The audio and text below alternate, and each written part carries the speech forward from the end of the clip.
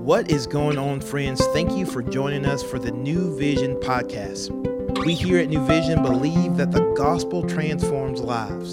So we're going to take an opportunity to open up God's word and see what he has to say so that we can take the best next step to become more like Jesus. Welcome, friends. I'm glad you've joined our daily podcast. My name is Scott Reeder. I'm one of the pastors here at New Vision, and I get the privilege of serving as the director of our Biblical Counseling Center. We're currently working our way through the book of Acts. Now, the book of Acts was written by Luke. It's essentially volume 2 of his account, written only about 30 years after the death and resurrection of Christ. The physician Luke first intended to write a historical account of the life, death, and resurrection of Christ, and that is where volume 1, the book of Luke, ends. Well, then Luke writes volume 2, which is essentially the post-resurrection story of Christ, and that is the book of Acts. Now, Acts covers in detail the promised coming of the Holy Spirit and the birth of the church and the spread of Christianity across the known world. As Jesus had said, once the Holy Spirit would come down, he would come with power as God had promised, and this Spirit would empower the disciples and the followers of Christ to form the body of Christ, the church, which would take the message of the gospel to Jerusalem, Judea, Samaria, and eventually to every part of the earth. Now, after Jesus had made that final promise, and after 40 days of post-resurrection appearances, Christ has now returned to the right hand of God. And in chapter 2, on the day of Pentecost, we have the story just 50 days since the resurrection. In chapter 2, we read about the power of the Holy Spirit coming down.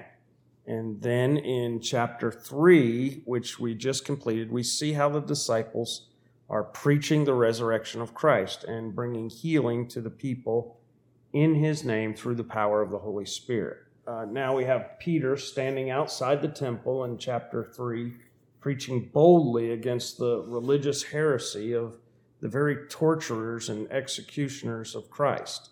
And quite honestly, not everyone is happy about it. Now, to be honest, up until this time, right up to the very crucifixion of Christ, you'll remember the disciples were really kind of a struggling, fickle, doubting, even Christ-denying group of followers. But a new wind is blowing, and has blown, and has been blowing for 2,000 years now. Now listen as we get to our text today, as we get to chapter 4. And I want you to listen to the transformation that comes upon these men, whom are now willing to give their lives, and most of them do, in fact, die as martyrs. So listen to the boldness in which the Holy Spirit has now empowered them to speak and preach salvation in Christ, and in Christ alone. I'm going to be reading from the ESV version of the scriptures, and I'll be reading chapter 4, verses 1 through 22. And as they were speaking to the people, the priests and the captain of the temple and the Sadducees came upon them, greatly annoyed because they were teaching the people and proclaiming in Jesus the resurrection from the dead. And they arrested them, and they put them in custody until the next day, for it was already evening. But many of those who had heard the word believed, and the number of men came to be about 5,000. On the next day, their rulers and elders and scribes gathered together in Jerusalem, with Annas the high priest, and Caiaphas, and John, and Alexander, and all who were of the high priestly family. And when they had set them in the midst, they inquired, "By what power or by what name did you do this?" Then Peter, filled with the Holy Spirit, said to them, "Rulers of the people and elders, if we are being examined today concerning a good deed done to a crippled man, by what means this man has been healed, well, let it be known to all of you and to all the people of Israel that by the name of Jesus Christ of Nazareth, whom you crucified, whom God raised from the dead, by him this man is standing before you well. This Jesus is the stone that was rejected by you, the builders, which has become the cornerstone. And there is salvation in no one else, for there is no other name under heaven given among men by which we must be saved." Now, when they saw the boldness of Peter and John and perceived that they were uneducated common men, they were astonished, and they recognized that they had been with Jesus. But seeing the man who was healed standing beside them, they had nothing to say in opposition. But when they had commanded them to leave the council, they conferred with one another, saying, "What shall we do with these men? For that a notable sign has been performed through them is evident to all the inhabitants of Jerusalem, and we can't deny it. But in order that it may spread no further among the people, let us warn them to speak no more to anyone in this name." So they called them and charged them not to speak or teach at all in the name of Jesus. But Peter and John answered them, "Whether it's right in the sight of God to listen to you rather than to God, you must judge. For we cannot speak but what we have seen and heard." And when they had further threatened them, they let them go, finding no way to punish them because of the people. For all were praising God for what had happened. For the man on whom this sign of healing was performed was more than 40 years old.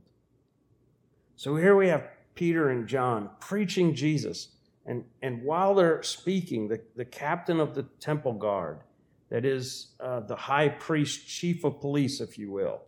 And also we have some of the Sadducees. And by the way, they hated the idea of the resurrection. They detested it totally. And here are Peter and John preaching the resurrection of Christ after just having healed a man crippled for over 40 years and bringing him into the temple area to worship with them. And so they drag Peter and John down to what is going to be a religious court trial. Now, court's already out of session for the day, so they throw them into the Jerusalem County Jail for the night. But the next day, they bring them before the court and all the other Jewish leaders. And it's good to remember now that this is the same court that had just condemned Jesus to be tortured and killed by crucifixion. So it's not exactly a fair court. But they bring them before this court, and they say basically, "Gentlemen, our first question, by what power did you do this?" Do what? Well, by what power did you heal this man? And by what authority are you preaching the resurrection? And it is now filled with the Holy Spirit of God. It is as if Peter says, "Hey, I'm glad you asked. Let me tell you." And now Peter puts the Sanhedrin and the corrupt priesthood on trial. I mean, honestly, if you think about Peter, it really wasn't too long ago, this same Peter, whom Christ declared he would build his church upon, this now Holy Spirit emboldened Peter, who was just several months ago, during the very betrayal and arrest of Christ, this Peter, along with the other apostles who fled at the arrest of Christ, this Peter in the town square, denying he ever even knew Christ at the very time Christ was standing before this same court, this Peter, now convinced of the very power of God to raise his son from the dead, he's now ready to testify. And so he does. He says, "I'll tell you who gives me authority to do these things. It is the true Messiah, Jesus the risen Christ, whom you crucified, but whom God raised from the dead." And then he makes one of the most exclusive statements in all of religion. Peter says this. He says, "Salvation is found in no one else. There is no other name under heaven by which men are saved." What an exclusive statement that Peter's just made. Jesus Christ and Christ alone is the only way. He is the declared way, truth, and life. And no one gets access to God except through him. We don't really realize just how bold, how courageous and yet how undeniably true that statement was. Even the hearers thought, well, now that's courageous. It says there, seeing their courage, they also realized that these men who were making these extraordinary claims were just ordinary men.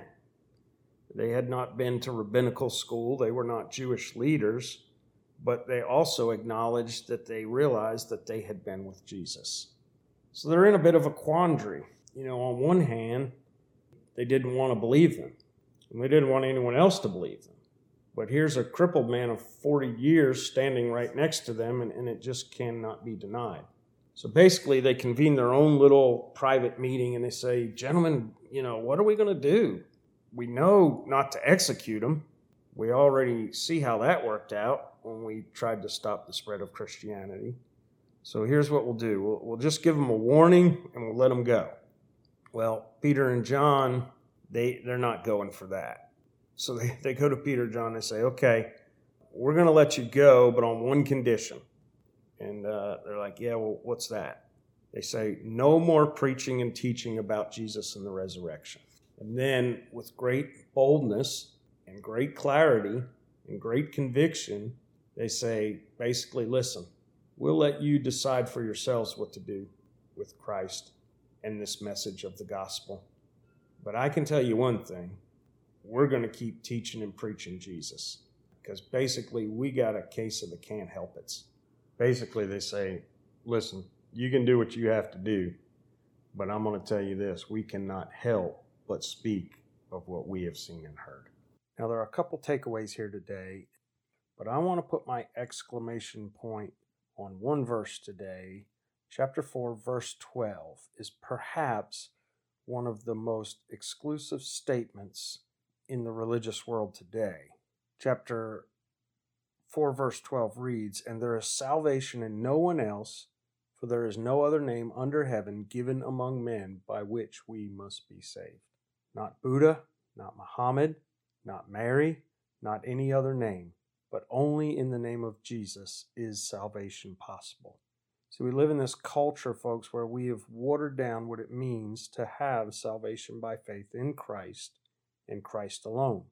We're throwing around words and hashtags and posts and hanging pictures in our homes and singing songs with solo words and statements, words like faith and believe and belief and hope.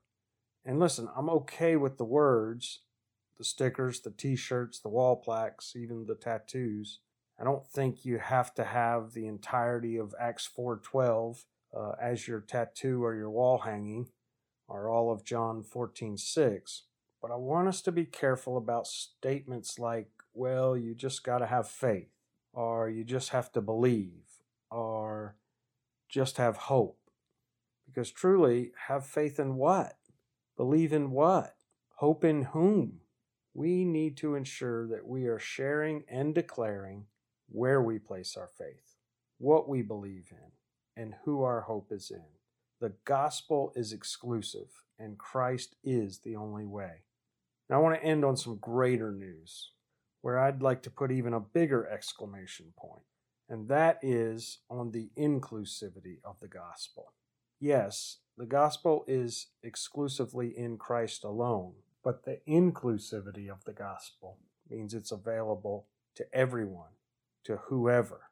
Back in Acts 2:21, Peter declared, and it shall come to pass that everyone who calls on the name of the Lord shall be saved. And John proclaimed in John 3:16, for God so loved the world that he gave his only Son, that whoever believes in him should not perish but have eternal life. For everyone who calls on the name of the Lord will be saved, said the Apostle Paul in Romans 10:13. And Jesus himself said, therefore, whoever confesses me before men, him I will also confess before my Father who is in heaven. That, friends, is the inclusive offer of salvation to exclusive faith in Christ. Well, thanks. I want you to join us tomorrow to hear more about the growth of the church as the Holy Spirit empowers and emboldens his people to faithfully declare and contend for the faith once for all delivered to the saints. Love you, friends, and I pray you have a great day. Thank you for joining us today for the New Vision podcast. We hope that you have heard a word from the Lord and that you can better walk today in light of God's word. To find out more information about New Vision, we would love for you to follow us on Instagram at New Vision Life or look us up online at newvisionlife.com. And as always, we look forward to seeing you tomorrow.